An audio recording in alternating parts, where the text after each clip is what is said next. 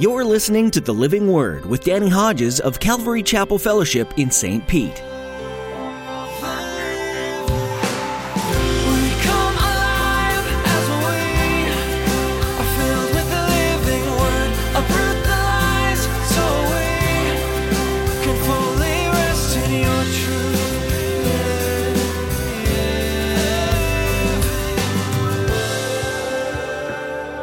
If you're not a real student of the Word and you pay attention, I hope it will prompt you, urge you, encourage you to become a real student of the Word. Now, to become a real student of the Word, let me just say very quickly, it's hard.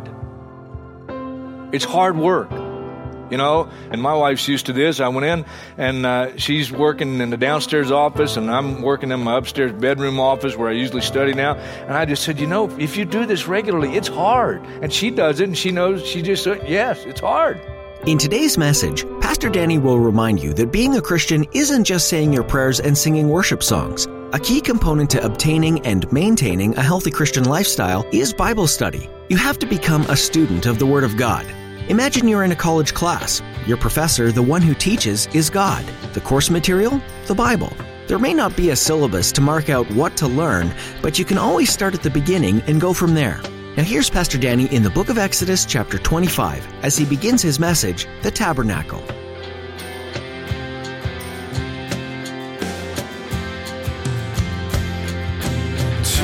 every nation for all generations, together in love, we'll move mountains by faith until all have tasted, seen, and heard the power of the living word. The power of the living word. The power of the living word. We start in Exodus 25, verse 1, and here's what it reads. The Lord said to Moses, and Moses is on the mountain now. That's the verse before. He's on the mountain and receiving the Ten Commandments and all the other things that go with it. Tell the Israelites to bring me an offering. You're to receive the offering from me, from each man whose heart prompts him to give. These are the offerings you're to receive from them: gold, silver, and bronze, gold, silver, and bronze, blue, purple, and scarlet yarn, and fine linen, goat hair, ram skins dyed red, and hides of sea cows. Some translations, badgers. The Hebrew word really suggests sea cows. That's what the guys that are smarter than me suggest. Acacia wood, olive oil for the light, spices for the anointing oil, and for the fragrant incense, and onyx stones and other gems to be mounted on the ephod, and we'll learn what the ephod is, and breastpiece, and we'll learn what that is. Then have them make a sanctuary for me, and I'll dwell among them. Make this tabernacle, note verse 9, make this tabernacle and all its furnishings exactly like the pattern I will show you. Now, if you're not a real student of the Word and you pay attention, I hope it will prompt you, urge you, encourage you to become a real student of the Word. Now, to become a real student of the Word, let me just say very quickly, it's hard. It's hard work. You know, and my wife's used to this. I went in and she's working in the downstairs office and I'm working in my upstairs bedroom office where I usually study now. And I just said, you know, if you do this regularly, it's hard. And she does it and she knows, she just said, yes, it's hard. That's why Paul said to Timothy, study to show yourself approved, a workman that does not need to be ashamed. It's work, but I'll tell you what, if you're willing to put the work in, it's worth. Because you'll get so much more out of it than you put into it. Okay, so note that verse 9. Make this tabernacle and all its furnishings exactly like the pattern I will show you. Now jump to chapter 25 and just look at verse 40. He's specifically talking about the lampstand here, but that's a piece of furniture for the tabernacle. But he says about it, see that you make them according to the pattern shown you on the mountain. One more. Jump to chapter 26 and verse 30, and he says there, set up the tabernacle according to the plan shown you on the mountain. So 3 times in those this little section here, God says to Moses, make sure you make it exactly like I show you. Exactly like the blueprint. Why? Even if you know this, oh man, it's good. Just write down, I'm going to read it for you, Hebrews chapter 8, verse 5. Listen to what it says. They, talking about the priest and the Levites who served in the Old Testament tabernacle that we're reading about, they serve at a sanctuary that is a copy and a shadow of what is in heaven. That's incredible. Everything we're going to look at is a copy, it's a shadow. It signifies something that is in heaven, but it's not man-made. These things were man-made. But what's in heaven is not man-made. You with me? God-made. So that's why Moses is warned by God when he's about to build the tabernacle and prepare all the things for the tabernacle. See to it, you make everything according to the pattern I showed you on the mountain. I don't know why. I pulled out some old notes, and still today, sometimes I'll read something somewhere and I won't put down where I got it from. And these little booklets I do, I got one coming out now called Jesus is God. I think it's very practical. It really takes from the scriptures and proves that Jesus is God with a capital G. And the lady who puts together the booklets, my former secretary who does some contract work for us now doing my little booklets, will send me an email and say, where did you get that? And so many times we can't find where I got it because I forgot to write it down. I got another one from some old notes, but it's still good. I don't know where I got it from, but listen carefully. Listen. He that gave us no account of the lines and circles of the globe, the diameter of the earth, or the height and magnitude of the stars, has told us particularly the measure of every board and curtain of the tabernacle. That's fascinating to me. You know how many chapters we get on the creation? 1. You know how many you get if you put them together on the tabernacle? At least 50. 50. You think God has something important He wants us to get from the tabernacle? I think so. The offerings where we opened up here, that He gives the people an opportunity to give. And they're not forced to give them. It's a willing offering. Whatever they want to bring. They got them when they left Egypt. So this is the riches that God gives them from the world. Egypt is a type of the world. And they were to have an opportunity, if they were willing, to give to something of eternal significance. That's a whole message. I won't get into it, but I hope, I pray you're practicing regularly and counting it a privilege to give generously to things that make a difference and have an eternal significance. Starting with the church. Ending with the church. Now, Exodus 25, verse 10. Here's our first piece of furniture. Have them make a chest of acacia wood, 2.5 cubits long, 1.5 cubits wide, and 1.5 cubits high. Overlay it with pure gold. A lot of stuff overlaid with gold in the tabernacle. Speaks of deity, of course. And make a gold molding. Overlay it with pure gold both inside and out, and make a gold molding around it. This is called the Ark of the Covenant. Verse 16. Then put in the ark the testimony which I will give you. We'll show you what that is in just a minute. The testimony. Verse 17. Make an atonement cover of pure gold, 2.5 cubits long, and 1.5 cubits wide. And make 2 cherubim, that's angelic beings, out of hammered gold at the ends of the cover. Make 1 cherub on one end and the second cherub on the other. Make the cherubim of one piece with the cover. 1 piece of gold. Or at least together at the 2 ends. The cherubim, verse 20, are to have their wings spread upward, overshadowing the cover with them. Very interesting. Overshadowing the cover with them. The cherubim are to face each other. Please note, I underlined the end of verse 20, looking down looking toward the cover. Looking toward the cover. Now, I don't know which one I put next.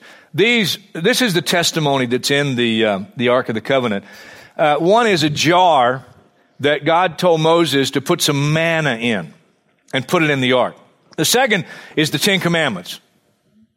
2 tablets of the Ten Commandments in the ark. And the third, this is a staff that is budded. It's Aaron's staff that had budded.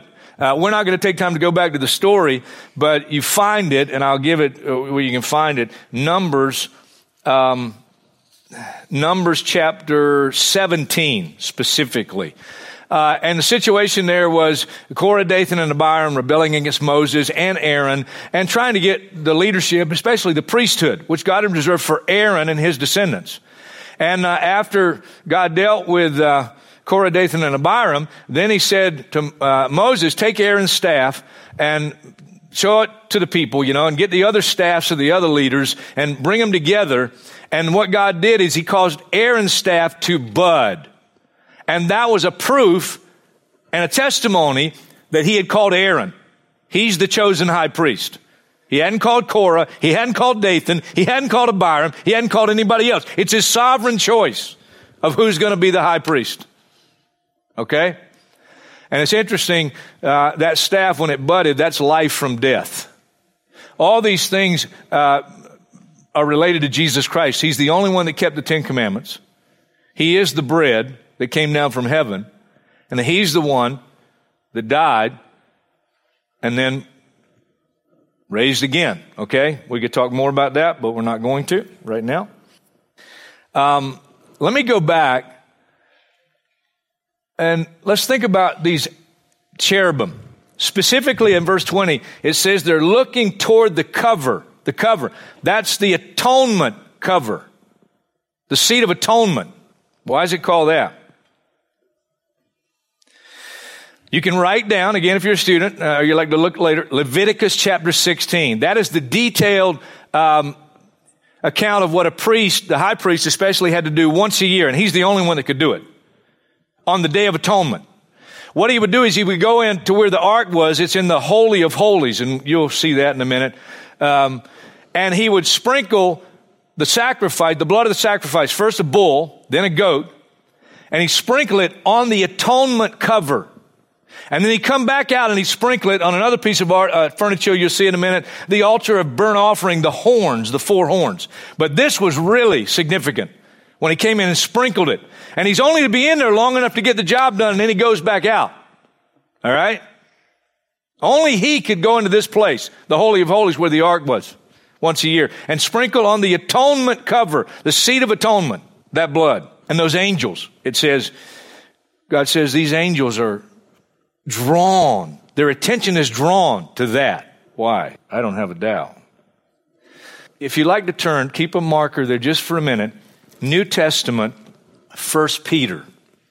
1 Peter. We're doing pretty good for a Bible study, right? 1 Peter, chapter 1, verse 10. Concerning this salvation, the prophets who spoke of the grace that was to come to you searched intently and with the greatest care, trying to find out the time and circumstances to which the Spirit of Christ in them was pointing, when he predicted the sufferings of Christ and the glories that would follow.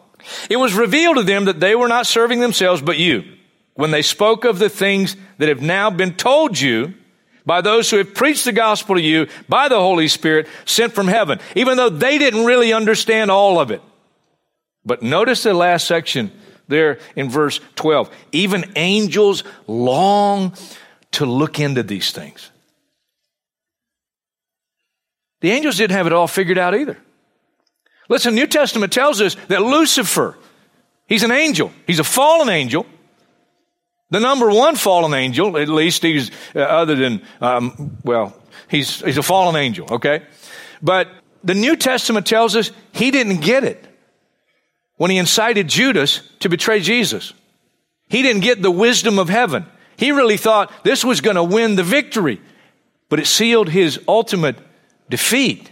Even angels long to look into these things. They are drawn their attention to this atonement seat, atonement cover on the Ark of the covenant. Okay, back to our study, Exodus 25, verse 23. Next piece of furniture, make a table of acacia wood, 2 cubits long, a cubit wide, and a cubit and a half high. Overlay it with pure gold. Make a gold molding around it. Jump down, verse 29. Make its plates and dishes of pure gold, as well as its pitchers and bowls for the pouring out of offerings. Put the bread of the presence on this table to be before me at all times. Now, just a fresh reminder, I don't think you've forgotten this quickly. All these things are copies and shadows of things in heaven. Fascinating. This is called the table of showbread. That's what people call it.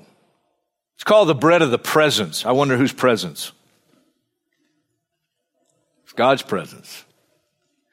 You can write down, I'm not going to take time to read it, Leviticus chapter 24, verses 5 through 9. And there God details the bread, 6 on one side, 6 on the other. They represent the 12 tribes of Israel. And the idea is, this is communion. This is the presence of God communing with his people. I think it's quiet because you're interested, right? Because you like it, right? Good. Israel considered bread to be life-giving and sustaining. And of course, it goes beyond earthly bread. I think that goes without saying, but I'll say it. Jesus said, I am the bread that came down from heaven. Deuteronomy tells us, and Jesus quoted it to Lucifer when Lucifer tempted him there in the wilderness. Man does not live by bread alone, but every word that proceeds from the mouth of God. There's our sustenance, ultimately, eternally. It's the word of God and our communion with him. Tremendous stuff. Now, I could go a little further there, but I won't. Let's go to the next one. Exodus 25, verse 31. Make a lampstand. I meant to bring mine out of the office and just forgot. I got a little one I bought in Israel years ago that's really cool. And make a lampstand of pure gold, hammer it out, base and shaft. Its flowers, its flower-like cups, buds and blossoms shall be of one piece with it. Jump to verse 37. Then make it 7 lamps and set them up on it so that they light the space in front of it. Its wick trimmers and trays are to be of pure gold. A talent of pure gold is to be used for the lampstand and all these accessories. You know how much a talent of pure gold is? If you got a Bible like mine, it'll tell you right in the bottom. 75 pounds. Whew, that's some lampstand. Here's one depiction. We aren't told in the Bible, I don't know why, but that's the Lord. We aren't told the exact dimensions. Jewish tradition says it was approximately 5 feet high, 3.5 feet wide, made out of 75 pounds of gold. Clear, high-quality olive oil was used for this lamp. And that tells us in other scriptures, we're not going to get to it, but you can write down Isaiah 11:2 because I believe the 7 lights, it's all to be of one piece. It's one piece. It's not 7, kind of different lights. It's one piece giving off 7 lights. And Isaiah 11:2 talks about the 7 characteristics of the Spirit of God. And I'm not going to go through those, but there's 7 characteristics. One Spirit, but 7 characteristics of that one Spirit. And it's listed for us in Isaiah chapter 11, verse 2. Now, this is fascinating to me because you'll see when we get through the whole thing, this holy place and most holy place, there's no light from the outside. There are no windows. You with me? So the light is from within. It's not the light from the sun or the moon or the stars. No, this is light from God. Now, I like, again, Bible studies like this that give me the time to say, turn to Revelation chapter 21. Revelation chapter 21, and I'm getting Jesus bumps, really, honestly. It's just so exciting, and I got excited earlier today, and I'm excited again. I got a feeling next time I look at it, I'll get excited again. Revelation 21, verse 23. This future capital of the new heavens and the new earth, the new Jerusalem, which is in heaven right now, all right?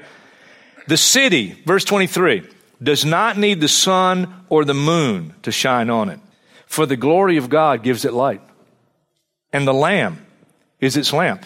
That chapter started out saying that God's coming, he's making new heavens and a new earth, and the dwelling of men will be with God and God with men. Is that incredible? The light we'll have is this light that's right now in this heavenly place called the holy place. I'm fascinated by that kind of stuff. You go back to Isaiah 60 and verse 19. Again, a prophecy connected with what I just read in Revelation. Isaiah 60 and verse 19. The sun will no more be your light by day, nor will the brightness of the moon shine on you, for the Lord will be your everlasting light, and your God will be your glory. That's cool stuff. That's not metaphoric. That's literal. Wow. And of course, I threw in from my own notes Isaiah 9:2, where this light from God invaded the darkness of the world with Jesus, the Messiah. Oh, it was covered, but it was there. John chapter 1, verse 5. The light has come into the world. The darkness has not overcome it. That's what the Greek word really means, has not overcome it. In other words, no matter how dark, the light's going to keep shining. It's going to keep shining. It's God's light. I love it. Okay, back in Exodus chapter 26. We should start a little Bible school or something, because I really love doing this kind of stuff. And I'd rather do it in a classroom setting too, where I'm not standing up here when I'm closer to you. I love that kind of stuff. Okay, I will. Maybe. We'll pray about it. Exodus chapter 26. One of my favorite sections. Make the tabernacle with 10 curtains of finely twisted linen of blue, and blue, purple, and scarlet yarn, with cherubim, angelic beings, worked into them by a skilled craftsman. Now, that's the first set of curtains and coverings for the tabernacle. White, purity and holiness. Blue, heaven. Purple, royalty. Scarlet, I believe, along with the guys smarter than me, sacrifice. Wow. Jump down to verse 7, chapter 26. Make curtains of goat hair for the tent over the tabernacle, 11 all together. The goat was a common sacrifice for sin. The goat was especially one of the key sacrifices on the Day of Atonement. By the way, the Day of Atonement, they had sacrifices every day. And there was all kinds of sacrifices.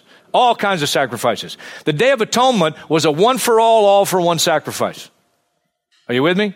It was a all for one sacrifice. And the high priest was the one who went in, sprinkled that blood on the mercy seat, on the seat of atonement, also called the mercy seat. But he came back out, and every year they do the same thing, every year. But it was a all for one, but they had to keep doing it. I think you know why, and we'll get to that. They sacrificed the bull, blood, mercy seat, come back out, seat of atonement. Then he take the goat, and there were 2 goats. One was sacrificed. The blood of the goat was brought in, put on the seat of atonement, the mercy seat. And then the other goat was called the scapegoat. They'd lay their hands, the priest laid his hands on the scapegoat, representative for the people, that now all the sins of the people was going on the scapegoat. And the blood was covering their sin, and the scapegoat, all their sins going to this goat, and somebody lead him way out in the wilderness. Some people say he ended up being pushed off a cliff. I don't know, but they got him out of there where he's not going to come back. And you know the lesson there. Your sins are gone.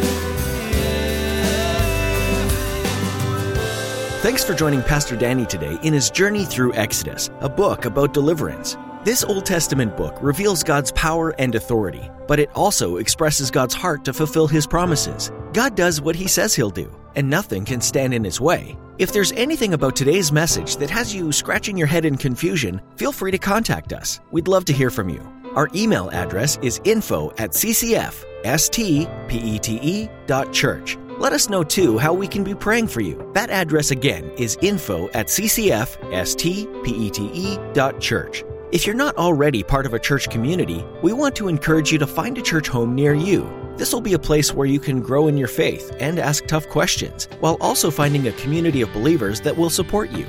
If you're in the St. Petersburg area, come join Pastor Danny at Calvary Chapel Fellowship. We're holding services each Saturday at 6 p.m. and Sunday mornings at 9 and 11. If you can't make it in person, you can still be a part of our time of worship via live stream. You'll find all the information you need on our website. One more time, that's ccfstpete.church.